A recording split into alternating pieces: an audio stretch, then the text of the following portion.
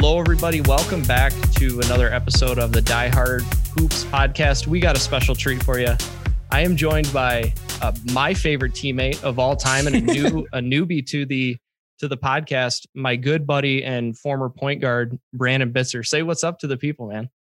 I'm happy to be honored to be on the podcast. Good to see you, and I'm excited to get this going. Yeah, man. I brought Brandon on because he's a diehard Michigan fan, which is maybe one of his biggest faults. But this is a year, it looks like, to be a Michigan fan. So I know that on the show, we don't focus quite as much on Michigan hoops as we do Michigan State. Michigan's 11-0. And so I thought it'd be all right to put a little focus on them and get Brandon's insight into what the team looks like. Him and I are always texting back and forth about Michigan State. So we're going to just discuss it. But first, there's been some crazy stuff happening in the NBA, and I know you keep up on that as well. So let's talk about the Harden trade. We might be the first outlet that's breaking this. Yeah, I haven't really seen it anywhere else, man. No. Harden was traded to the Brooklyn Nets, so he'll be joining Kevin Durant and maybe Kyrie Irving. But what do you think of that trade? There's only one ball for that Nets team. I know KD doesn't have a problem with sharing the ball, but Kyrie's out right now we don't know why, but who knows when he'll be back. But as far as the trade goes, I think you're talking about just Nets in general. Yeah. Or Harden in general. Yeah. How do you feel about the team? I'm undecided yet, but it's definitely, they got some players. They can score. That's for sure. They'll be able to score. They did get rid of Karis LeVert. That has to be noted. And Dinwiddie's out. But as far as the team, we'll see how long it takes them to gel together. But I don't know. I'm just not a big Harden fan to begin with. Yeah. Either way. Yeah. Or Irving either. I don't know. I think it definitely is maybe worth the risk if you're the Nets to try to pull that off. I was talking to Steven, and we hadn't heard a ton about the Nets in terms of them going after Harden. He was usually linked to a couple of other teams like the 76ers, places like that. And I think once Kyrie has maybe started to go off the radar and they're not sure like if he's going to be back, if he's sitting out for social justice reasons or whatever his prerogative is if they were looking at that and being like, man, we got a short window here with KD. We thought we were pairing him with Kyrie and they were playing really well together. And now, but if Kyrie isn't there, we got to give this Harden thing a try. Yeah. And maybe it'll work better if it's just KD and Harden, It could. You don't know. But also like the Nets mortgaging their future like they did with KG and Paul Pierce. We'll see how that looks down the road because we don't know KD looks pretty good right now, but with that Achilles injury, it changes players, I think. So, yeah. Yeah. The injury stuff is what could make all this totally, it could set the Nets back as an organization for a really long time. Like you said, with the old KG trade and Paul Pierce trade, like if KD ends up being re-injured, then this is all kind of a moot point. But if they're healthy going into the playoffs with or without Kyrie, it's going to be a ton of matchup problems. What's just going to be interesting is that, like you said, we know that KD can play off of other great players. He did it with Steph and Clay and those guys. We haven't seen that for a really long time with Harden. Like he didn't change his style of play, even when he was playing with Westbrook, players like CP3. Now, KD's better than both of those guys, but is he going to be willing to change, or is it going to kind of be like a my turn, your turn type of thing? And I don't know that can really work in the playoffs, but we'll see. No, because you've already kind of seen that with Harden, Westbrooking, like KD. So we'll see. But and also Jarrett Allen was also traded as well, a big defensive player for the Nets as well. That's something to be bringing up. Yeah, because they gave away Karis LeVert, who was a spark plug off the bench, a really good player. Dinwiddie is out, I think, for the entire season, and then Jarrett Allen, who was a better player than DeAndre Jordan, but for some reason they kind of favor DeAndre Jordan in the starting lineup. At least I don't know why. I think it might be a best buds thing with KD and Kyrie, but that helps. That happens in the NBA. How are you feeling about Kyrie? I think like we said, the first maybe 4 or 5 games, they were playing really well together. I watched one of their games where it might've been their opening night game where it just looked like nobody would be able to match up with them. And it was really interesting to even just that first game start to think about what would happen if this team met the Lakers in the finals, because you know that LeBron and KD, they can go back and forth. They have in the past. But then there wouldn't be a matchup for Kyrie on the Lakers side. And then the same for the Nets. They wouldn't really have an answer for AD. So I was already starting to think about some of those things, but a lot has changed since then. We don't even know what the rest of the season is going to look like with COVID, but did you like that team at all with just Kyrie and KD? I thought they should be the favorite to be in the Eastern Conference Finals for sure. I don't know if they'd be able to beat Miami or Milwaukee if they go there. Now with Harden, I think they have to be the favorite, because I don't know if there's anybody that can stop Harden, Kyrie, and KD on the floor at the same time. So I think they should get out of the East at least. Now, the matchup problem with the Lakers, though, nobody can guard Anthony Davis. Right. And I think he would be able to go off, especially without Jared Allen on the team anymore. Who's going to guard him? So yeah, and the Lakers have pieced together a more complete squad than they had last year too. Like with Schroeder, he's an upgrade. They have some guys coming off the bench that can do some things. So I think obviously Lakers are still favored. I'm trying to remember back. Steven and Micah did an episode and they had their predictions. I'm trying to remember if it was Micah or Steven that predicted that the Nets would be going to the finals. I think it was it Micah? I think Micah did. Okay, maybe it was.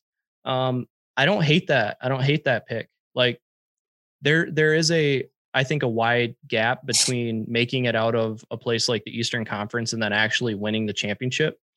So sometimes if teams are struggling to get their bearings, and especially in another weird COVID season, if they go into the playoffs and a team like the Celtics and the Bucks still haven't like totally figured everything out, talent might just win and their big three might just roll through everybody. So I wouldn't be surprised if the Nets ended up in the finals. Yeah. Yeah. Well, let's get to what we brought you here for. Before we do that though, I wanted to, I got you. I wanted to share a couple of good memories I have about hooping with you back in high school. Okay. A couple of things that stand out. So I'm going to lay it down for the people. If you didn't get to watch Brandon Bitzer play in high school, he's definitely one of the top players that USA has ever produced, which is a storied historical basketball program. Brandon was a very physical, big point guard. So think Darren Williams, but actually liked to compete. That's what and had more bounce. That's what I think of with Bitz. I remember playing alongside him, and there were times where I felt bad for the dude that was guarding you because you really like to lower your shoulder. And I had a front row seat, typically being on the wing as you were driving into the paint. And I would see you put that shoulder into somebody and they would just go and get bounced back. And I loved it, man. It was so fun playing with you. Was that a thing that you knew, like, this is an advantage I have, is the strength at that point guard position? Did you know that? Well, I'm flattered that you would say that. I appreciate that. Yeah, I mean, so the weight room, let's start USA weight room. Let's start there first. Okay. That's probably the reason why I was the player I was. I wasn't the most skilled player.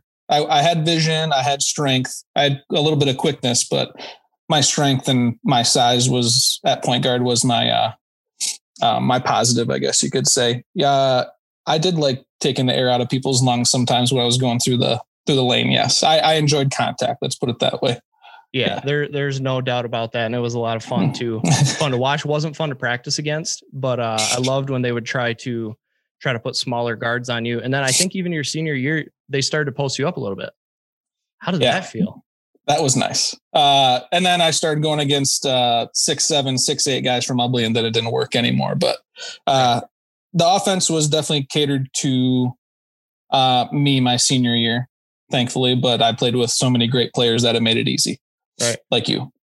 Oh yeah. I appreciate that, man. And then a couple of these other things that were kind of funny. I was just thinking back to playing with you is there was also, you had this really weird, like leaning floater that you would shoot at the top of your jump. And it's hard to really even explain, but you already could out jump pretty much everybody. And you would jump as high as you could. And then you had this leaning floater that you would release, like only using your wrist, like your arms were extended. Then you would shoot up over people.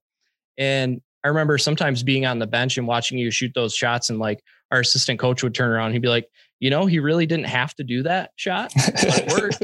And how did you figure out that shot? Because that is, I mean, you see guys that'll shoot leaners, you see guys that'll shoot floaters. This was like a weird hybrid. Yeah. So I think I developed that actually in the driveway, playing against, if I don't know if the listeners know Jordan, my older brother who played 4 years at Central. He was always taller than me. He was always better than me. But one thing I did have is I could jump. So anytime I got some type of space, I'd jump and then I'd get it as close to the basket as I could and just flick of the wrist. And that's only pretty much the only way I could score against them. So gotcha. I'm sure you know playing against Steven. So yeah, I never was able to develop quite the same shot as that. I don't know what I think I just mostly packed it in when I had to play against Steven. One-on-one against Steven is never fun. No. We experienced that. We had some really good pickup games too after we graduated high school and we go back home for the summer. I think back and if we ever were lucky enough to get Steven in the gym with us too, it was always kind of a nightmare. Do you remember when he dunked on Zim and he dunked it so hard the ball went through the rim and hit Zim in the face? I don't. I honestly don't. I don't know if you were there that day. But was that you said that was summer? Guard Steven. Huh? It was summer? Yeah, I think it was a summer game. And so if you weren't there, then I'm thinking that Zim probably had to check Steven. And so Steven went down the lane and dunked it two-handed, and Zim ended up under the rim. And he actually dunked it so hard that it hit Zim in the face before it hit the ground. It was pretty funny. And then what's that? Zim was a little pest though. Oh, absolutely. He was one of the greatest defensive players ever to come through USA. Yeah, that's for sure. I agree. Oh man, I agree. He'll get lost in the shuffle, but definitely.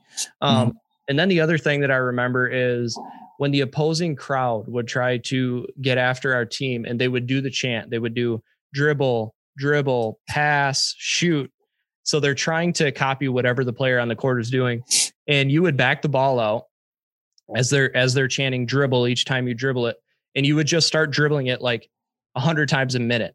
And the crowd would just go, dribble. They couldn't keep up with it. And I remember just being on the wing and thinking like, that is so funny that we can, in the midst of like the real game, can also kind of mess around like that. And so I just thought that was really fun. I think that's only something that a pretty talented player could sub in the moment. Speaking of that time, I remember it was at home against Cass City, I think my junior year. And I remember doing that and like the crowd would laugh. I did it that one time and the crowd laughed. And then it was like the end of the quarter or something. And Bone comes up to me, puts his hand on my shoulder and he squeezes it. And he's like, if you turn the ball over when doing that, you're out of here. And then I was like, all right, I'm not doing it anymore. That's fine. Right. He'd have put you right back in. We know that. I know. All right, man, let's talk about Michigan hoops. So I'll give you a little bit of kind of the details of what I saw at the beginning of the season. So I haven't kept up with them at the same level that you have, but what I saw at the beginning of the year was a team that, like a lot of teams, was trying to find its way. And I'd heard some of the off-season rumblings of like, hey, Wagner, he grew another inch. He's like 6'10". He could be a lottery pick. And then I'm watching these first 4 or 5 games and I'm like, Wagner looks like he doesn't even want to be out there. And I wasn't super impressed with the point guard position with Mike Smith. I was like thinking, Michigan and Michigan State are both dealing with the same problem, which is for at least 3 years, you had a point guard that you could 100% trust. And so you had that with Simpson and we had that with Winston, where it was like, no matter how bad things are going or how bad everybody else is doing, we have this dude that you can count on to be consistently pretty great. Yeah. And I was like, we're having that problem. And so is Michigan. And then I look here and like Mike Smith is up to almost 6 assists a game and 9 points. And that doesn't like blow your socks off. But looking at Michigan State's point guard position and situation, I would kill to have 9 and 5 from the point guard spot. So were you thinking some of that same stuff at the beginning of the year?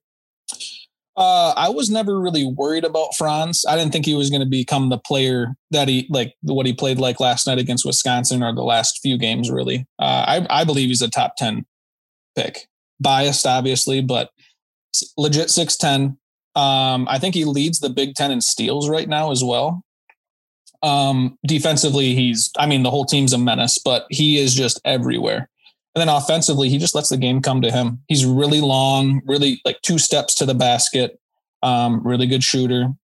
Better shooter than his brother, who's in the NBA now.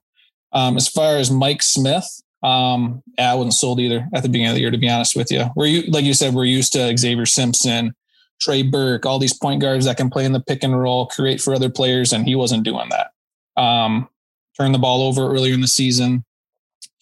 But now he's kind of coming into his own. The offense is like an NBA offense that's catered to strengths for everybody, like Hunter Dickinson in the post, Mike Smith in pick and rolls, Franz and ISOs on the wing or near baseline.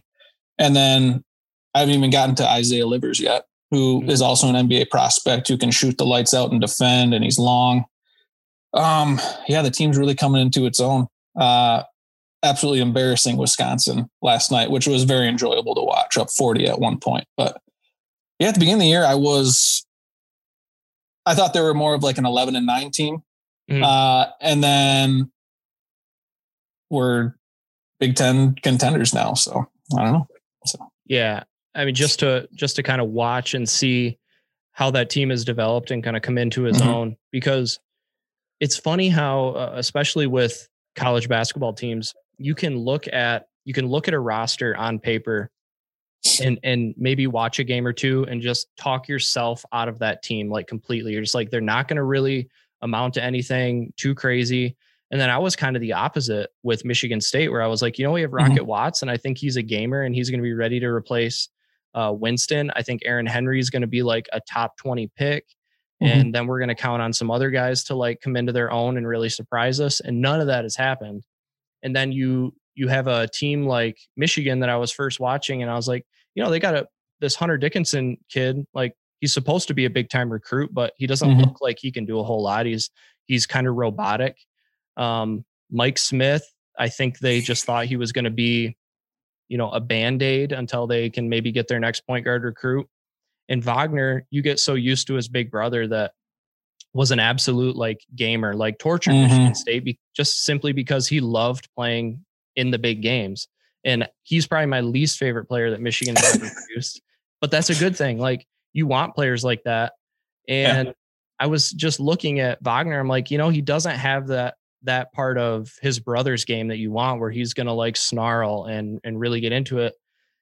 And then fast forward like 5 games, and it seems like all this stuff has changed, and you still have Livers that we kind of knew was going to be the glue that was going to hold it all together. So count me impressed, man. 11-0, and you kind of go up and down the starting lineup, and you really just like what you see. Like, all 5 starters are averaging almost 10 points a game. So it's balanced. Very balanced. Back to Hunter Dickinson, when you brought him up, he is very, very stiff. Very, very stiff, running up and down. But once he gets the ball on the block, he can go over he showed he can go over his left shoulder. He obviously favors his right shoulder, being a left-handed player. But Mike Smith, the last couple of games has made it really easy on him. You know what I mean? So, and then Shawnee Brown coming off the bench, another transfer from Wake Forest. He's shown that he can be a 3-and-D player too off the bench. As far as Mike Smith being a Band-Aid, he kind of is, to be honest with you. Until Zeb Jackson, he was a high recruit coming in. He's a freshman. He's not really ready yet. He's like a long 6'5" point guard that's really athletic. He's just not ready yet. Okay. Yeah. We gotta talk about Howard. And again, I'll start with what my thoughts were about him, or what my hopes were. So he went 1-1 against Izzo last year, and that in itself kind of surprised me. I was thinking, we have a new coach, like, let's try to go 2-0 against this guy. I was hoping, to be honest, to parallel it with football, I was hoping it would be like a Harbaugh situation, where it was going to be a big splashy hire. And maybe he would field some good teams, but he wouldn't be able to win the big game. And we're kind of like seeing, some of the opposite of some of that. Like, he was clearly a coach that had spent a ton of time in the pros, knows exactly how to relate to his players. Like I think his players love playing for him. And I think it probably helps that he was an all-star in the NBA. Like that has to help. Mm-hmm. So what has Howard shown you, and how has it changed in this year compared to last year, if anything? Yeah. So when the hire came down, I think I texted you, didn't I? I was like, I'm not sold. Like, I don't know if this is the right hire because of what you said, like the Harbaugh thing. It hasn't went very well having a Michigan man come in and take over. Like Beeline, man, my favorite coach still to this day out of any Michigan coach I've ever lived through. Mm-hmm. Man, I miss him still. But what Howard's done so far, recruiting wise, we knew that was going to be better than Beeline because Beeline went after a certain type of player. And Howard's going after these lottery picks now. And I'm sorry, what was the question about? Yeah, I was just curious, like how your thoughts about him have changed this year with the hot start compared to last year, or has it kind of all been a pretty upward trajectory? Yeah, so the beginning of last year, they kind of got off to a hot start. I still don't think I'm really ready to say he's won a big game yet, if that makes sense, because he really hasn't, because we didn't have an NCAA tournament, a Big Ten championship, and he didn't win the regular season last year. We'll see once he plays at Michigan State if he can win that kind of game or win a big game on the road. But watching the players and how enthusiastic they are off the bench, and last night they're up 30 and Charlie Brown's from half court chasing down a block. You know what I mean? Everybody's diving on the floor up 35. That's the kind of stuff you want to see in a team that you're rooting for. I literally stood up and clapped when they were diving on the floor up 35. I was screaming. But yeah, I'm sold on him now. I just hope he can win the big game. That's all. That's all I'm waiting to see, pretty much.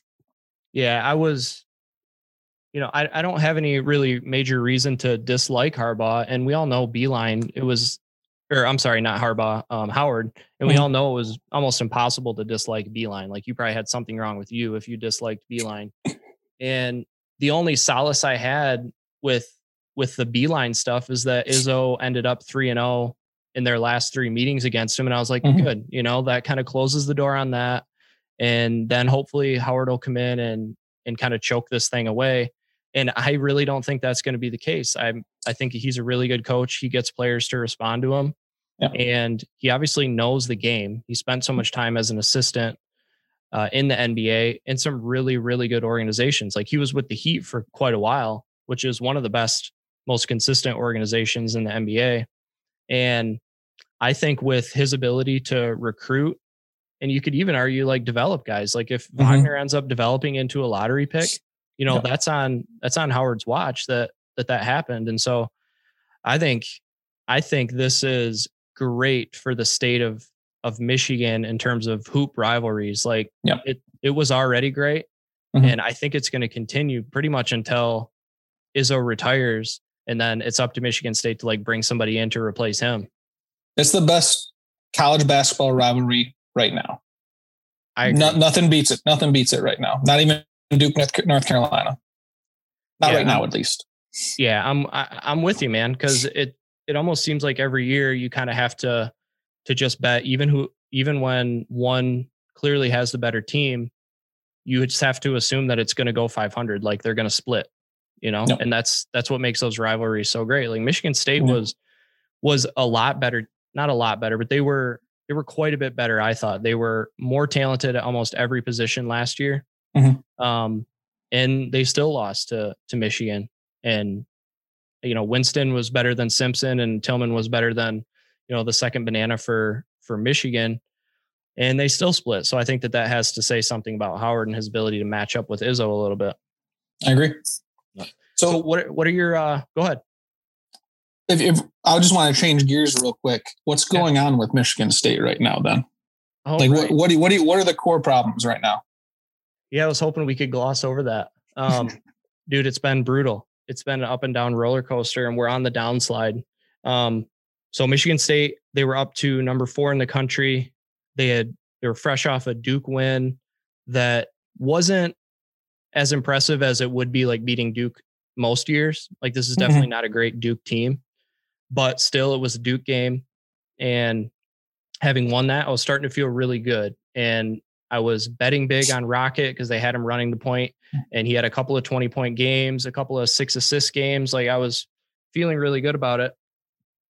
And then all these like things just start to bubble up that you just didn't think was going to be possible. Like, Henry starts to disappear. The point guard position just goes downhill, like to the point.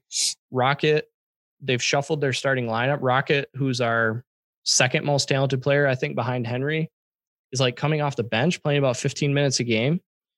We're missing some post defense. We had Hauser that came in as a transfer. I like him. The first week, man, he looked like he could be an all Big Ten type of guy. He's playing really well. And then he kind of disappeared too. And so we're having a lot of issues, I think, defensively and rebounding wise, which is really strange. Yeah. Like Steven, you got to be able to count on that stuff. Yeah. You have to count on being able to get in the trenches and play defense. And when we had done our emergency pod on Michigan State, it was 3 games ago. And I was really, really down on him. And Steven was a little bit higher on him, just saying like, let's see how these next 3 games go. I think we're going to win these next 3 games. And then we're going to head into this matchup with Iowa, which is tomorrow or Thursday. And we're going to see like what we actually have with that. He was almost right. And I might've jinxed him on Twitter because I spoke a little too soon, but we won those first 2 games. And then we were playing Purdue. We were up 17 in the second half and blew that game because we couldn't guard their post. We couldn't guard Travion Williams in the post. I think he had 24 points in the second half. He ended up hitting the game winner after we gave up an offensive rebound on a free throw. And these are just things that you can either look back on and kind of say, yeah, but if the ball would have just like, went one way, then we would have been 3-0 after we'd had that podcast. Or you can look at it and say, Purdue put in their 7'4" center to rebound that free throw miss. We knew it was coming, and we had a 6'7" guy boxing him out. Yep. Like, all we had to do was secure that ball.